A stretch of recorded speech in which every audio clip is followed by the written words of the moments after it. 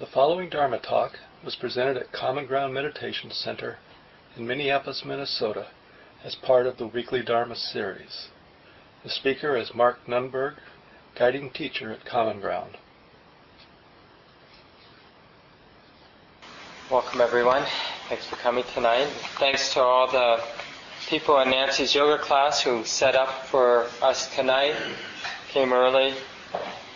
It's really appreciated. So tonight is the last night that we'll be discussing equanimity for a while, at least. And we've been covering this particular topic for the last 2 months.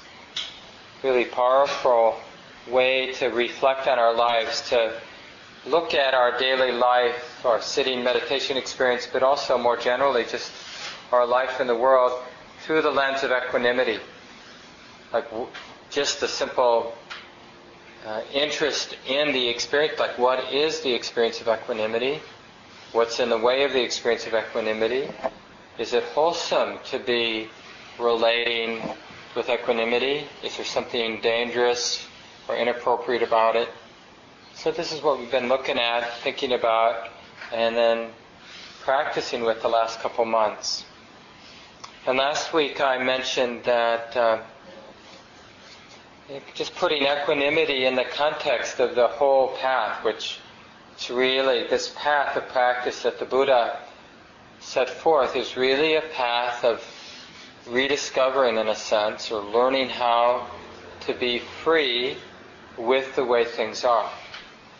And so equanimity is a real pointing out of the direction where one discovers that freedom. So if somebody asks you, well, what is it that you're interested in terms of Buddhist meditation, Buddhist mindfulness practice? Well, we would say something like, well, I'm interested in being more completely at ease, more completely free with my experience, whatever that might be, whether I'm having a good day or a bad day, or a pleasant moment or an unpleasant moment. And then if the person asked, well, what have you learned? Like how does one be more free with their experience? And then we'd be able to say something through our own experience, based on our own direct experience, we'd be able to say something like, what I'm learning is that there's something profoundly transforming when I start relating to my lived experience with what I call equanimity. So instead of relating to a given moment of experience with a charge, I'm here trying to do it right, I'm here trying to make this a good moment, we take a different approach to how we relate to the moment. And we have a placeholder for this different approach. We call it equanimity. Or if you like, you can call it being wise, relating wisely to the present moment. So tonight I want to talk about the whole idea of freedom, of being free with experience, is so that we can live as a human being, live with relationships, live in this world. It isn't about, removing ourselves from the world. And the Buddha made this very clear because he outlined that our basic problem is that we crave. We crave sense experience, we crave wanting to become somebody, and we also crave wanting to not become, like to be done with. So that's often, like I've said in the past weeks, that masquerades as equanimity. Like, I'm just tired of it all. I'm tired of having to work. I'm tired of having a body that I have to take care of. I'm tired of living in a world that's such a mess. And there's this sort of aversion to some aspect or all aspects of our life. But that's not equanimity, that's aversion. That's a kind of craving. So equanimity, this way of relating wisely to experience, really frees us up to respond, to interact, to engage our lived experience. It isn't numbing out or withdrawing from life. It's really about coming alive in our experience. So, you might be having a really overwhelming time, either with your friends or your kids or your job situation might be completely overwhelming, asking too much, where we feel this isn't workable, this isn't appropriate. And then the conditioned response, or kind of ordinary response to that moment, is to do one of the three cravings.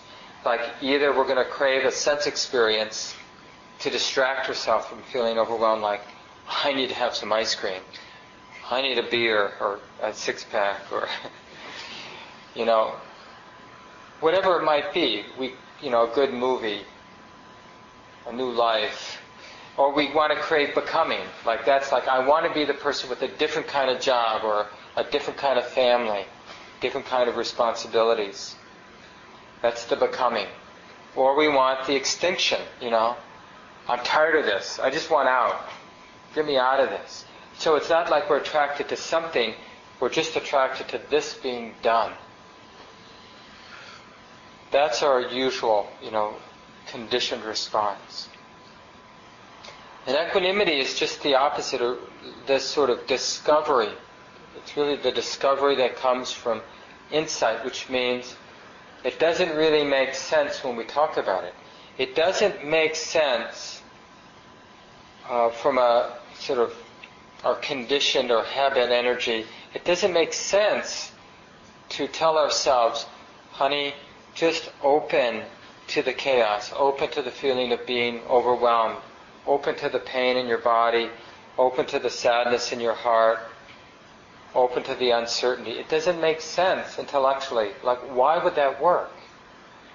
But when we experiment, like in a very simple way, we're sitting, and let's say we have just a lot of restless energy in our minds, in our bodies, and then we can experiment, because, of course, the restlessness in our body and mind, it's going to trigger those three conditioned responses. Either get distracted, like wanting some nice sense experience, or wanting to become somebody who's not overwhelmed by restlessness. We imagine the Dalai Lama being able to sit perfectly still. And then we, I want to be the Dalai Lama, or I want to meet the Dalai Lama so I can become a student of the Dalai Lama, or whatever your trip might be. But it's some kind of becoming, someone who's not restless, or we want it over with. So that's the conditioned habit, but now we maybe experiment a little bit, getting interested in the experience of being restless. Right? We notice, this is what's happening, this is what's predominant, this is my lived experience right now. This is, in a sense, the truth of my life. This restlessness in the body, this restlessness in the mind. So we turn toward it. It's like kind of an allegiance to the truth of the present moment. When all else fails, as a practitioner, someone interested in this path the Buddha laid out, then we have this allegiance to the truth of the present moment. We don't need any more clarity than that remembering. I am a student of the present moment. My guru is the present moment, the way it is now. That's where I take my refuge. And so we practice turning toward it with interest. So that we're not, the interest is what prevents us when we turn toward the way that it is in the body and mind. Without an interest, an authentic interest, in a sense we're going to get sucked into our conditioned way of reacting to what's being felt or seen or experienced. So when we're actually interested in the present moment, it actually buffers the mind, it protects the mind from our tendency to react in those three ways. Distraction, wanting to become, wanting to get rid of. So we get interested in it. That's a way of honoring it. Interest is a kind of love or devotion. So now we're interested in the present moment, we're devoted, we respect it. Oh, it's like this. And part of the present moment is our compulsion to react to it in our conditioned way. So we have to respect that too. Oh, this compulsion, this intention, this kind of feeling propelled into some reactive response. Oh, it's like this. Oh, it's like this. And not just in one moment, but moment by moment, recognizing it's like this, it's like this. And it sort of brings us into the proximity of this insight into what we call equanimity or wisdom. What allows for real equanimity is this insight. Ajahn Chah, this wonderful Thai meditation master, Buddhist monk, who died about 20 years ago, he had this way of describing it as asking his students, do you know what still flowing water is? Of course, people are like, I don't know. I know still water, I know what flowing water is, but I don't know what still flowing water is. And he would say, exactly, you don't know. This is what you have to see. And so this was a simile for this insight, where we're in our moment, our present moment, opening to what's predominant, what's in a sense asking for attention, presenting itself in the mind and body. Oh, this is how it is. This is all the movement. This is the flowing part of the water. And the stillness is the wisdom. It takes wisdom to be in the world. Without wisdom, we become the chaos, we become the movement. We get thrown around.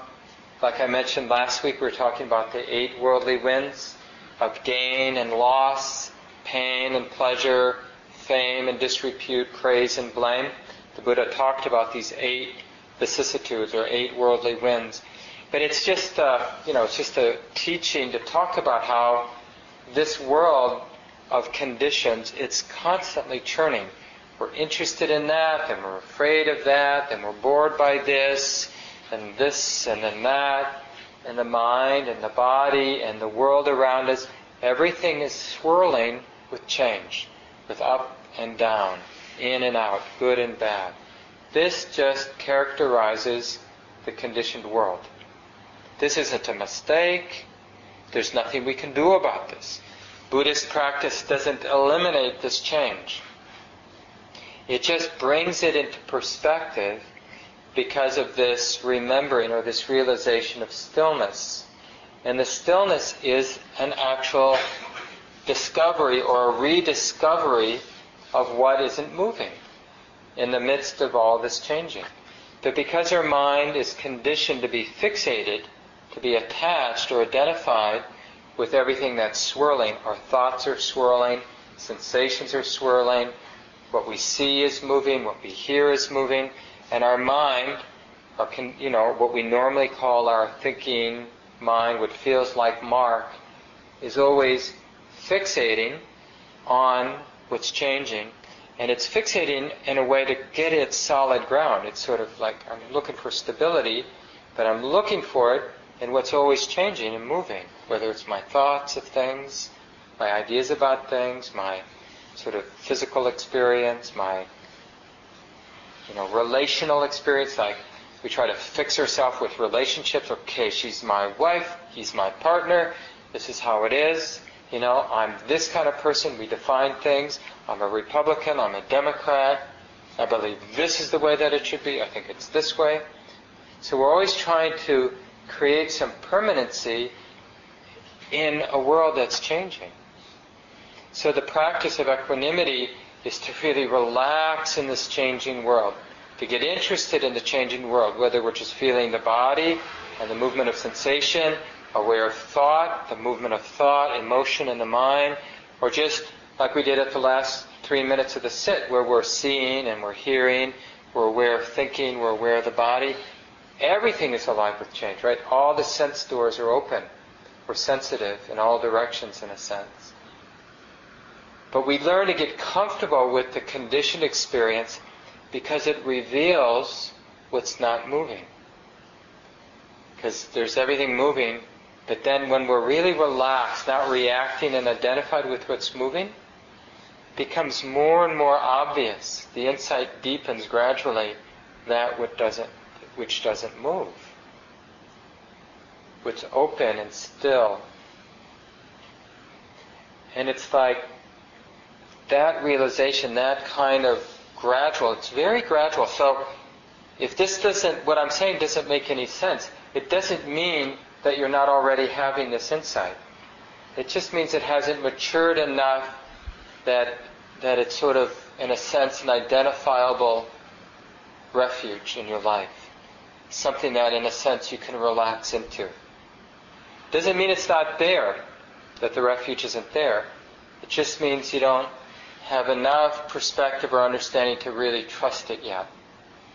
But the more you trust the movement, trust the conditions of the present moment, the thinking, not the content of the thinking, but the activity of thinking, the activity of emotion, the activity of sensation, the activity of sound, the activity of seeing, not reacting to it, not fixing on it, not trying to make it this way or that way, but just resting in it. What is it, what mind or heart can actually rest, can actually accept, allow all of that change and movement to be? That's what we're discovering. So you see why the practice is specifically designed to reveal that freedom, that refuge in the midst of everything that's changing. Because the more we open to it, the more we reveal that which is capable of opening, capable of not being pushed around, not being thrown around by what I'm thinking right now, what I'm feeling in my body right now, what I'm seeing around me right now, what I'm hearing right now. What is it in the mind, heart, body that's not disturbed, that's not enchanted by everything? You see, so the more we relax with the changing conditions of the present moment, the more that which is not disturbed by the present moment becomes, I guess we could say, is intuited, is revealed, is realized, is often the word that's translated, a realization or insight, like we call this an insight meditation center, Common Ground is, or vipassana is the Pali word for insight. We're intuiting this unconditioned space or stillness or emptiness of the mind. This is not something we make up. It's not something idealistic like heaven, that we imagine something out there. This is something really available, something that grows or deepens or reveals itself gradually when our life isn't entirely about being identified and reactive and caught up in the conditions of our life, in the conditions of our experience. But when we apply ourselves in this way, relaxing with the conditions, being interested in the conditions of our moment-to-moment experience, this is the insight that develops. We call this the gradual path of awakening. The mind or heart is awakening to something that is always here, but is being missed because our mind, in a sense, is ignorant. It's not noticing it because it's fixated. It's looking for solidity in terms of our meaning, in terms of our definition, in terms of our sense experience, which is always unsatisfying because it's dynamic, it's changing. We'll never find peace in this world. No matter how good your relationships are, they won't really give you complete peace. No matter how competent or together you are in your life, your job, taking care of your body, you're not going to find lasting peace and happiness there. Because the world is, in this part of the world, the conditioned world is unstable. It's uncertain. Even if you do everything right, this life of ours is being codependent on what everybody else is doing. You could do everything right, and your neighbor is doing something in their backyard. Like, I noticed there's this big dead zone on my boulevard where Common Ground used to be, where my wife and I currently live, 7 blocks away, and there's this big dead zone on our boulevard where we have our grass. And I'm pretty sure, one of my neighbors just, in order to get to his or her car, just poured a lot of salt, and then it goes away. So you could do whatever you want, but things happen, We could take care of our body in a very intelligent, skillful way, and then all of a sudden, some genetic predisposition manifests. And there's nothing we can do. Or we do all we can to have a healthy diet, but we live in a city where there's pollution, where we can't avoid it. So we're just vulnerable in this way. Joseph Goldstein had this great mantra, and you can work with it because it really supports this practice of learning to rest, to open, to be interested in our lived experience in order to activate this insight. He said, anything can happen anytime. So we could take our 30 minutes every day or 45 minutes every day that we set aside for meditation, and we could just use it, in a sense, to neurotically cultivate safety. Like the perfect posture, the perfect mind state. And in a way, all we're doing is getting tighter and tighter, because we're becoming the person who needs things to be a certain way. I need my posture to be a certain way. I need my mind to be a certain way. So it's really easy for our meditation practice to be a control technique, controlling the body, controlling the mind.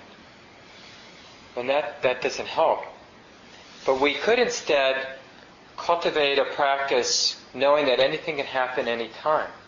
So then our meditation, our 30 or 45 minutes, whatever time we have, then it becomes like cultivating the mind or heart that is capable of being loving and kind and wise no matter how it is, no matter how the conditions are in the moment.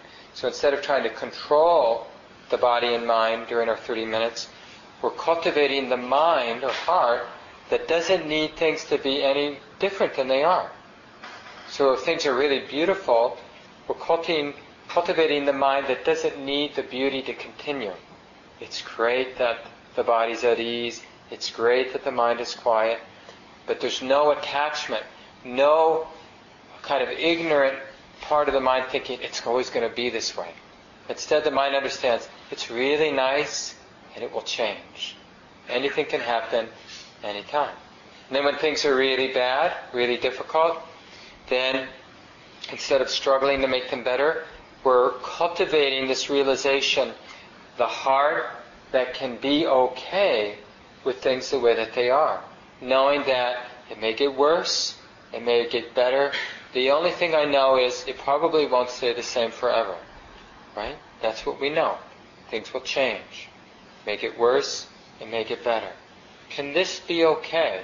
Is there a heart, mind, a way, a wisdom that will allow a thorough relaxation, deep resonant peace, and a kind of creative freedom in the midst of this moment not being the way that I'd like it to be?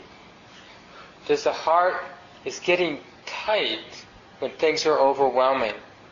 Is that actually the appropriate way? Is that how it has to be? Because you know how it is when we're feeling happy, things are going well. You notice how buoyant the heart is, how willing the heart is to be creative and responsive and take chances, right? I mean, this is the terrible thing about life without wisdom. It's like when people's lives start heading in the direction of being overwhelmed, they get into poverty, they suffer great loss, maybe loss of a loved one, they have serious health issues. It's like the heart, if there's not a lot of wisdom or insight, the heart tends to get tight. It loses its creativity, its buoyancy, its nimbleness. So its kind of range of how to respond becomes really limited. Basically, it has, instead of an infinite number of ways of responding, it has 2 or 3 ways. All of them involve getting tight. It's like, which of course doesn't help. And then life becomes more overwhelming, and on like that. Now what we need to do is somehow turn that corner so that we're starting to feel some success, because success builds on success. Some ease, the heart feels a little lighter, a little more buoyant. And in that, we're willing to take some chances. Like when we're feeling relatively calm and happy, in our meditation, in our daily life? Aren't we willing to be a little bit more relaxed and to allow the response to kind of arise in the moment? Like, instead of having to leap, what should I say to this person? I need to know. We can kind of just be relaxed for a little bit. And we'll just notice, like, well, maybe I'll say this, or maybe I'll say that, but we don't need to know right away. I'll figure something out when the time comes. Because we're already feeling somewhat happy and content. So the thing about equanimity is it builds on itself, or this wisdom, this way of being at ease and kind of trusting life to live itself, instead of the mind fixing on how I'm going to do it, what I should be doing, what's good, what's bad, what's mine, what's yours. There's like a trusting in the knowing, in the sensitivity, in the being present, and that somehow the creative, the appropriate response will flow out of that. And this is really the definition of freedom and equanimity. Equanimity, in order for equanimity to really express itself, it has to express itself in sort of a creative, nimble, appropriate response to the circumstances of our life. It's not really fair to say we're being equanimous when we're sort of like, we're sitting in a protected corner, sort of shutters on our eyes, ears plugged, saying, okay, I'm equanimous. I'm not reacting. Well, we are reacting. We're withdrawing. Withdrawing from living is a reaction. So equanimity is a full, free, natural and appropriate engagement with whatever's showing up in the moment, whatever's arising in the moment. In the tradition, there are 5 ways to develop equanimity. And it's easy, to think, okay, I got to do this. But remember, equanimity, that is best understood as a gradual awakening. It's like a waking up to this capacity. So equanimity arises when we learn to rest in more fully with the present moment. It is harder to learn to rest when the present moment is difficult. But if that's our present moment, we've got 2 choices. Do your best to rest with the way things are, or struggle to make things other than they are. And don't always take the second strategy. Don't assume that that's the way to actually function more skillfully in life. Explore the possibility of resting, even opening, even when the present moment is difficult. The mind is difficult, the body is difficult, or life situation is difficult. Don't assume that struggling with the conditions is our first step. Experiment. See if getting interested in how it is, see if maybe that actually allows for a more free and creative response. So I'm going to talk about these 5 ways to develop equanimity, but try to understand them as the natural arising by just opening, just paying attention to life, to the lived experience, and not kind of end up with what we tend to do. It's, one of my teachers at the end of a 3-month retreat, Michelle McDonald Smith, said that one of the fruits of a good practice at the end of a long retreat, having practiced well, or just in your daily life, being really regular in your sitting, in your daily life practice, that one of the real fruits is the dropping away of what we call false equanimity, like an imitation of equanimity. Because this is a real shadow in Buddhist practice. People get interested in Buddhism. We hear, we read and hear and we think, oh, okay, I get it. It's all about equanimity. So instead of actually realizing this capacity for equanimity, we just start pretending we're equanimous when we're not. And we hear about a good friend dying and we go, well, that's how things are. Things come and go. And we just assume we should be equanimous, so we act that way. Or we stub our toe and we go, oh, it's just pain, But we really hate it. But we don't want to show it because I'm a Buddhist. I I once saw this cartoon. I think somebody sent it to me, and a guy was pounding a nail, and he hit his thumb, and it's all swollen. And he just turns to his wife, and he's going, "Honey, what does your brother say when he bangs his thumb? What's that word?" Where we kind of imagine that we don't react because, we're Buddhists or we're meditators. So we want to be on the lookout for that false equanimity. And just to let it be this gradual awakening or gradual sort of intuiting, this capacity, like, 3 years ago if this had happened, I'd be in a full-blown freak out. But I seem, there's just a lot more space in my mind. I seem to respond to these people a lot more skillfully than I would have. And then we just sort of intuit, something's changed. There's a capacity here that wasn't here before. This is how we see the fruit of practice. It's in this sort of, we discover it when we notice that we're responding differently than we used to. So the first, in the tradition, one of the ways we discover and develop equanimity is we practice a balanced emotion toward all living beings. And that means, first and foremost, a balanced emotion toward ourselves. So one of the things we notice about ourselves when we start paying attention is we notice how reactive our minds are. We get identified with this, we get identified with that. We get attached, we want this, we turn things into good and bad. So equanimity, imitation equanimity, is to imagine that I shouldn't be this way. I shouldn't be so identified. I shouldn't be so attached what this person thinks about me. I shouldn't take it personally if I get fired.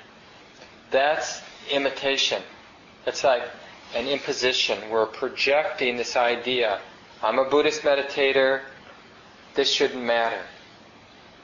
So real equanimity is to bring balance to imbalance. Because right now, our mind does swing, right? It swings into this way and then it swings over here. So the first step is to relate in a balanced way to the natural swings. We're out here in the full freak out, then after a while we get totally exhausted and we just want to be dead, and then this is the exhausted phase. We swing from exhaustion to full freak out. That's an exaggeration some of the time. So the first step is to relate to that range of reactivity with balance. And if we can do it with our own swings, then we can start to relate to our partners and our friends and our kids and our bosses. We can start to relate to their swings with balance. Not needing it to be other than it is. The swings in our culture, when there's just more fear, and then there's more denial, and, just to be able to relate to all swings, all ups and downs with balance. Not to expect things to be other than they are. This is how we develop equanimity. Then when we get good at that, the second step, second way we can practice, is bringing balance, emotional balance, to inanimate objects. So first to the living beings around us, our pets and friends and partners and family, bosses and colleagues, and then to objects. So then we look at how we're relating to our car and our cell phone and our favorite pair of jeans and our house. How are we relating to those things? Do we relate with balance? When we notice our Prius now has a scratch, somebody probably in a parking lot bumped our Prius, it's easy to think, well, that shouldn't be. But all inanimate objects are subject to change. That's just how it is. Everything will change. Nobody is in control of all the conditions affecting our inanimate objects. One day when I got home, I took my wedding ring off, I put it in my pocket, because it was just a little tight. And then later that evening, I realized my pockets were full of old Kleenexes, and I just threw them away. And there went my wedding ring. You think, oh, I'll have this for the rest of my life. Well, no. Thankfully, my wife was understanding. We went to Macy's. I got a really good deal.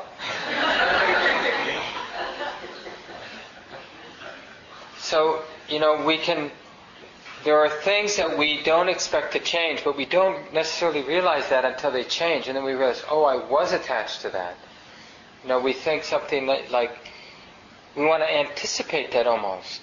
Like, what do we think that is not going to change? And then just start bringing that in. Of course it's going to change. Everything's going to change. So we relate to all of our inanimate objects with that understanding. It's going to come and go. And even if it has some solidity, relative solidity, our taste will change. We really liked it for a while, and now we're not so keen about it. And that's okay. And that's we might think, oh, but I like the fact that for example, a long time ago, one of the first really wonderful things I bought after college was a really expensive pressure cooker. I got really into macrobiotics in the early 80s, and read about it. And if you don't know, macrobiotics is this way of dieting, eating a lot of locally grown foods and mostly vegetarian, and a lot of brown rice and a lot of other cooked grains, and you need a good pressure cooker for it. So I went out, got this Italian pressure cooker. It's just great the way it's designed, and still have it today, 30 years later, I guess. And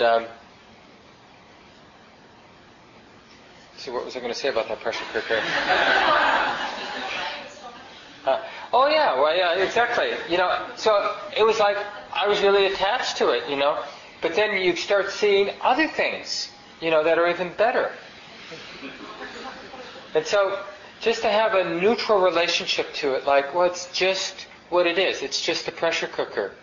And that coolness of mind is actually, like, we could be really attached to it. And there is a little juice, kind of, when we, really like something. But it's actually more pleasant to just have a kind of cool appreciation for what it is. It's not like we're in denial of what it is. Like, we're not in denial of its functionality, like how good the craftspeople were who designed and built these things.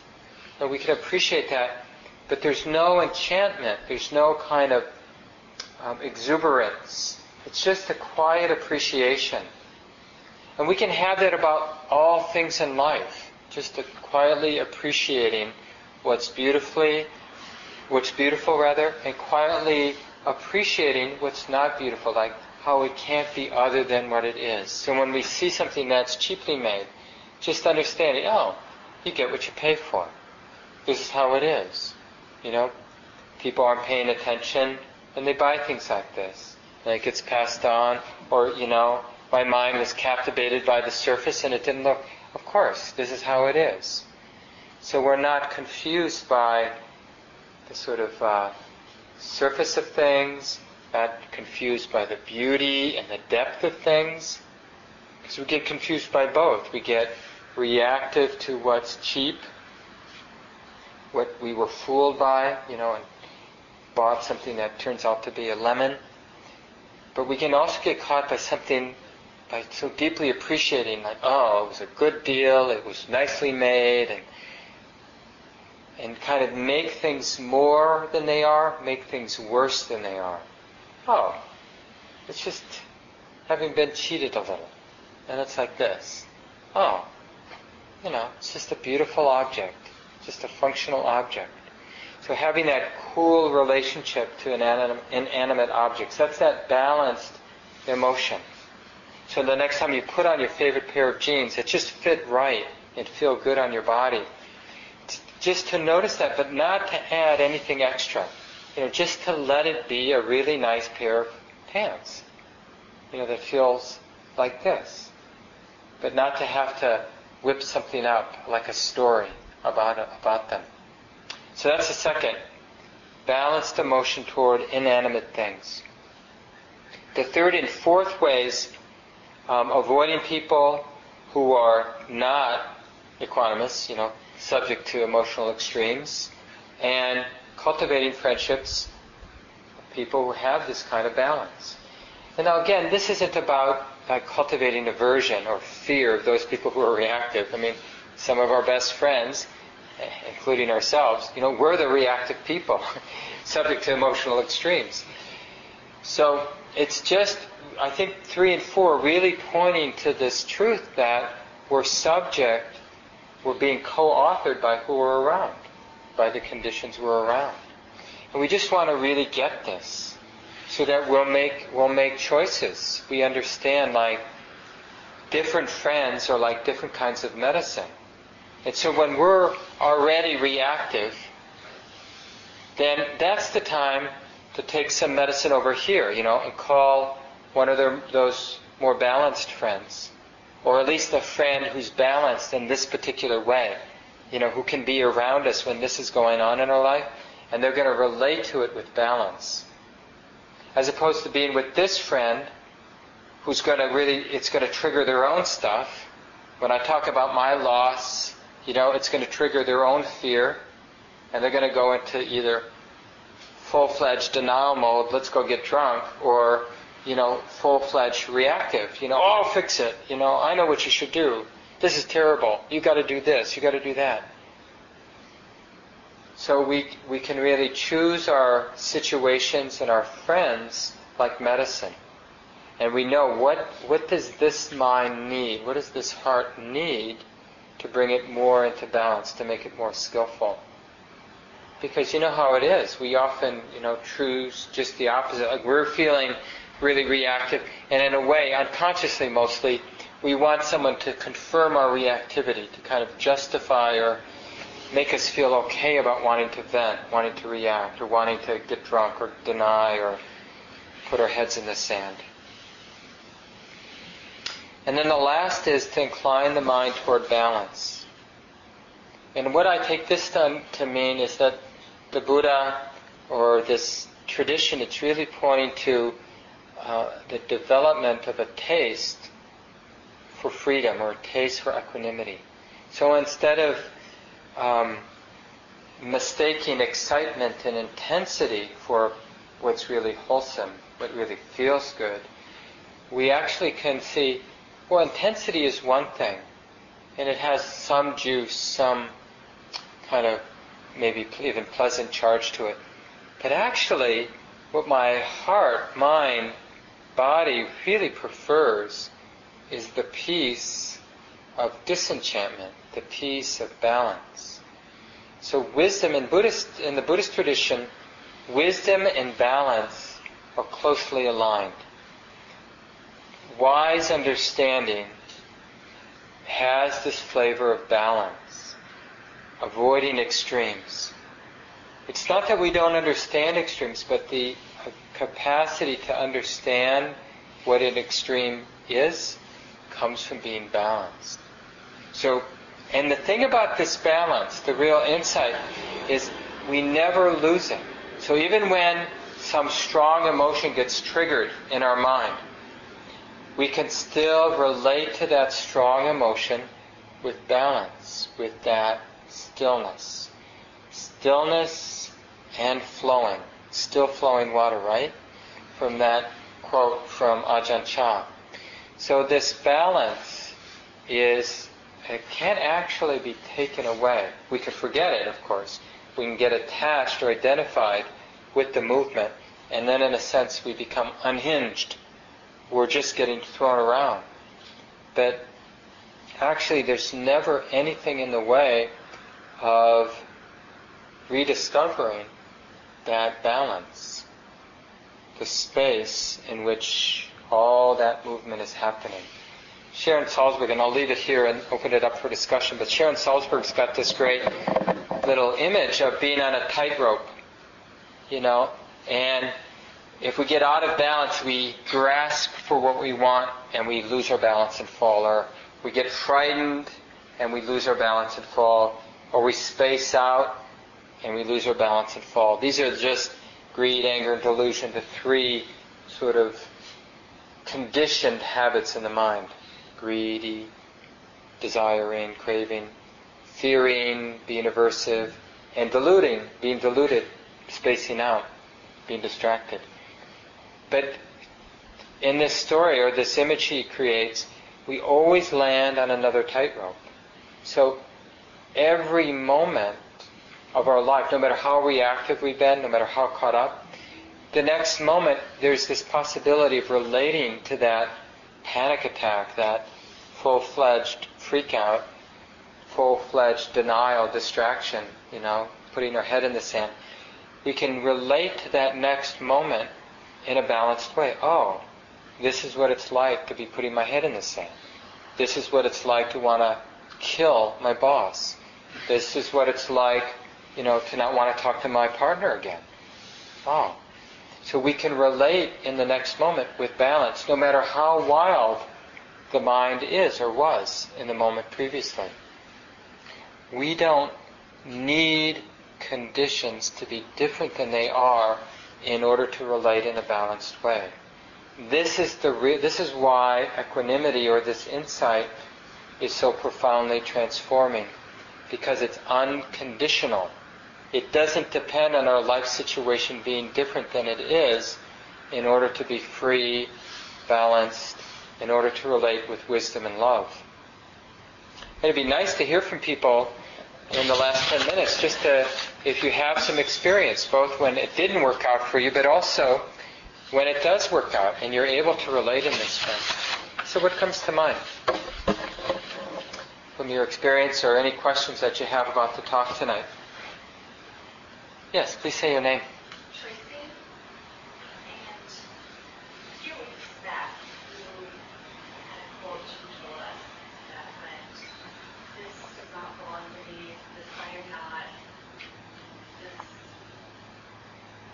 forget now." Yeah, not who I am, something like that. Yep. So, there's a lot of times I'm trying to practice and surrendering, and there's different places in my life that I'm really tight and rigid. And then I was remembering saying the same, and I was like, well, I'm going to give it a try. And I know that I get really calm when I say that to my head. And I guess maybe my mind was getting in the way, but I was like, well, this saying, it kind of seems like you're still kind of denying things.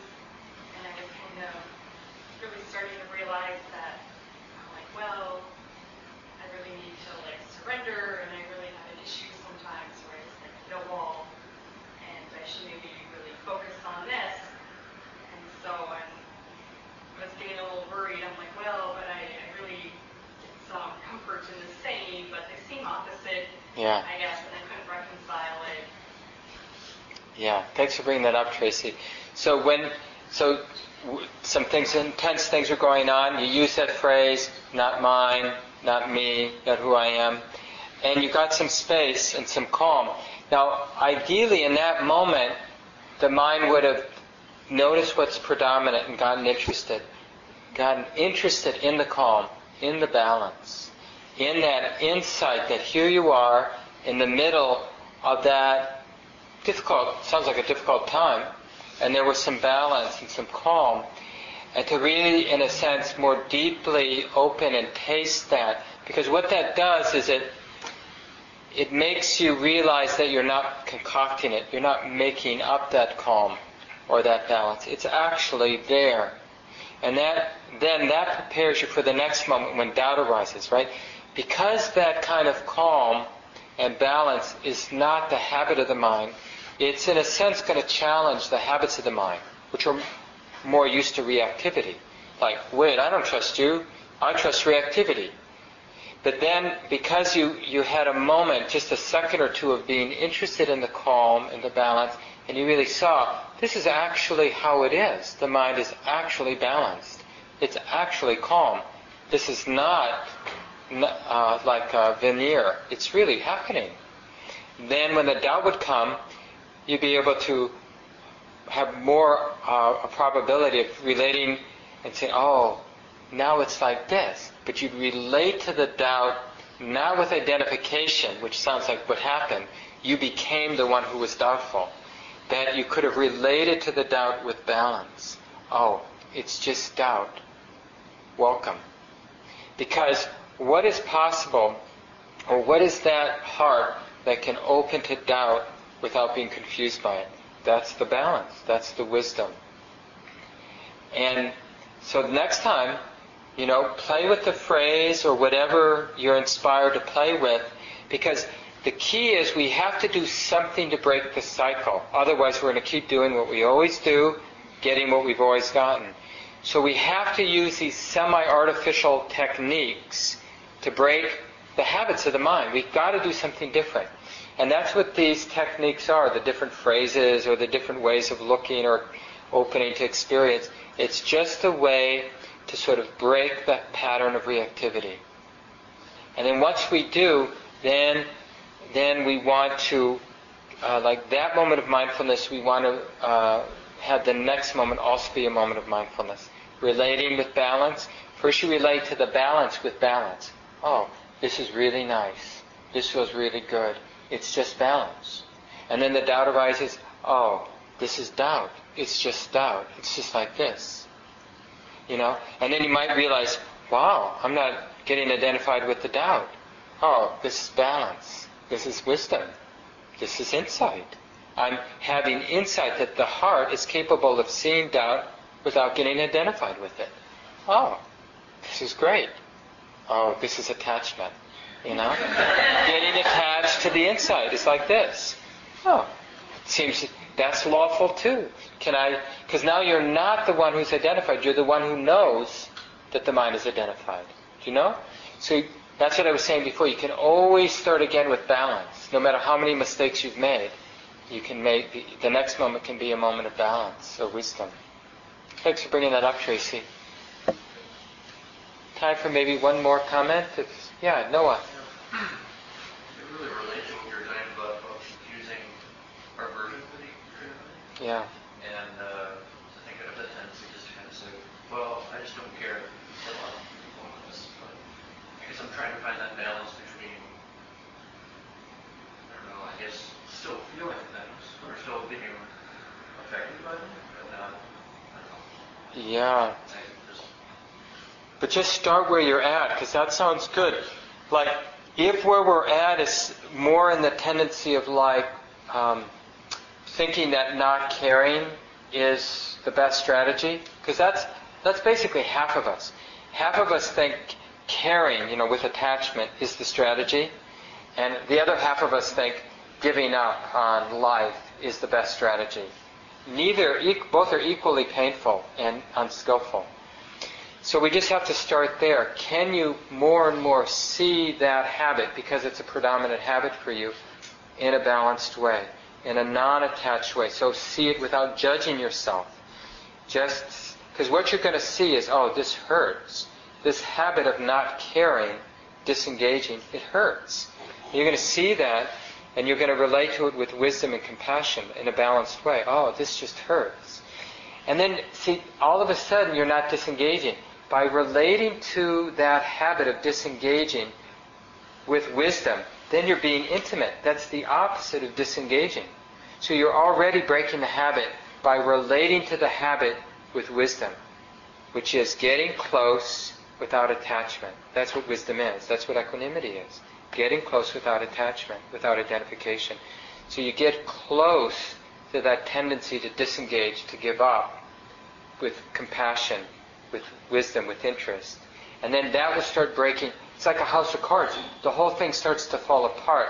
We just have to start. So knowing that that's your habit is a huge step, actually. Mostly we're blind to our basic habits in life. And so because of that, we're just caught in it. So now that you know, then just have the resolve to relate to the habit in a different way. So interest as opposed to identification. Yeah, and then check back in with the group. It'd be nice to, if you learn something from that switch, check back in. So we need to leave it here. Let's just take a few seconds and let go of the words.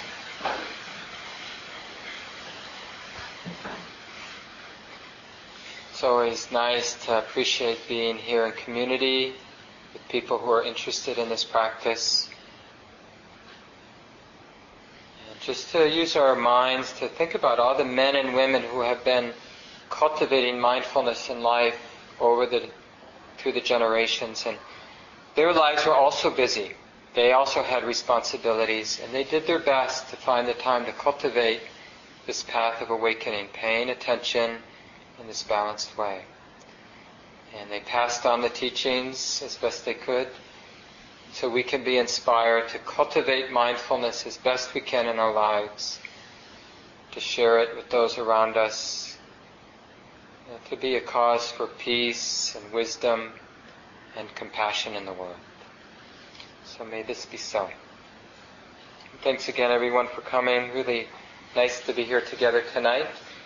And the last thing I want to mention is that the center operates on this principle of dana. It's a spiritual practice of giving and receiving. So there's no charge for any of the programs. There are no suggested donations. We just ask that whenever you think of Common Ground or take a program or do something here at the center, you just reflect on what a beautiful gift it is. It happens because everything at the center, the teachings, the building, is a free gift from everybody who did whatever they did to make it happen. And we want to really tune into how nice that is, that it's a free gift, given freely, no strings attached. It should be a cause for joy, not a cause for guilt, like, oh, I should give something back, I should volunteer. That's the point.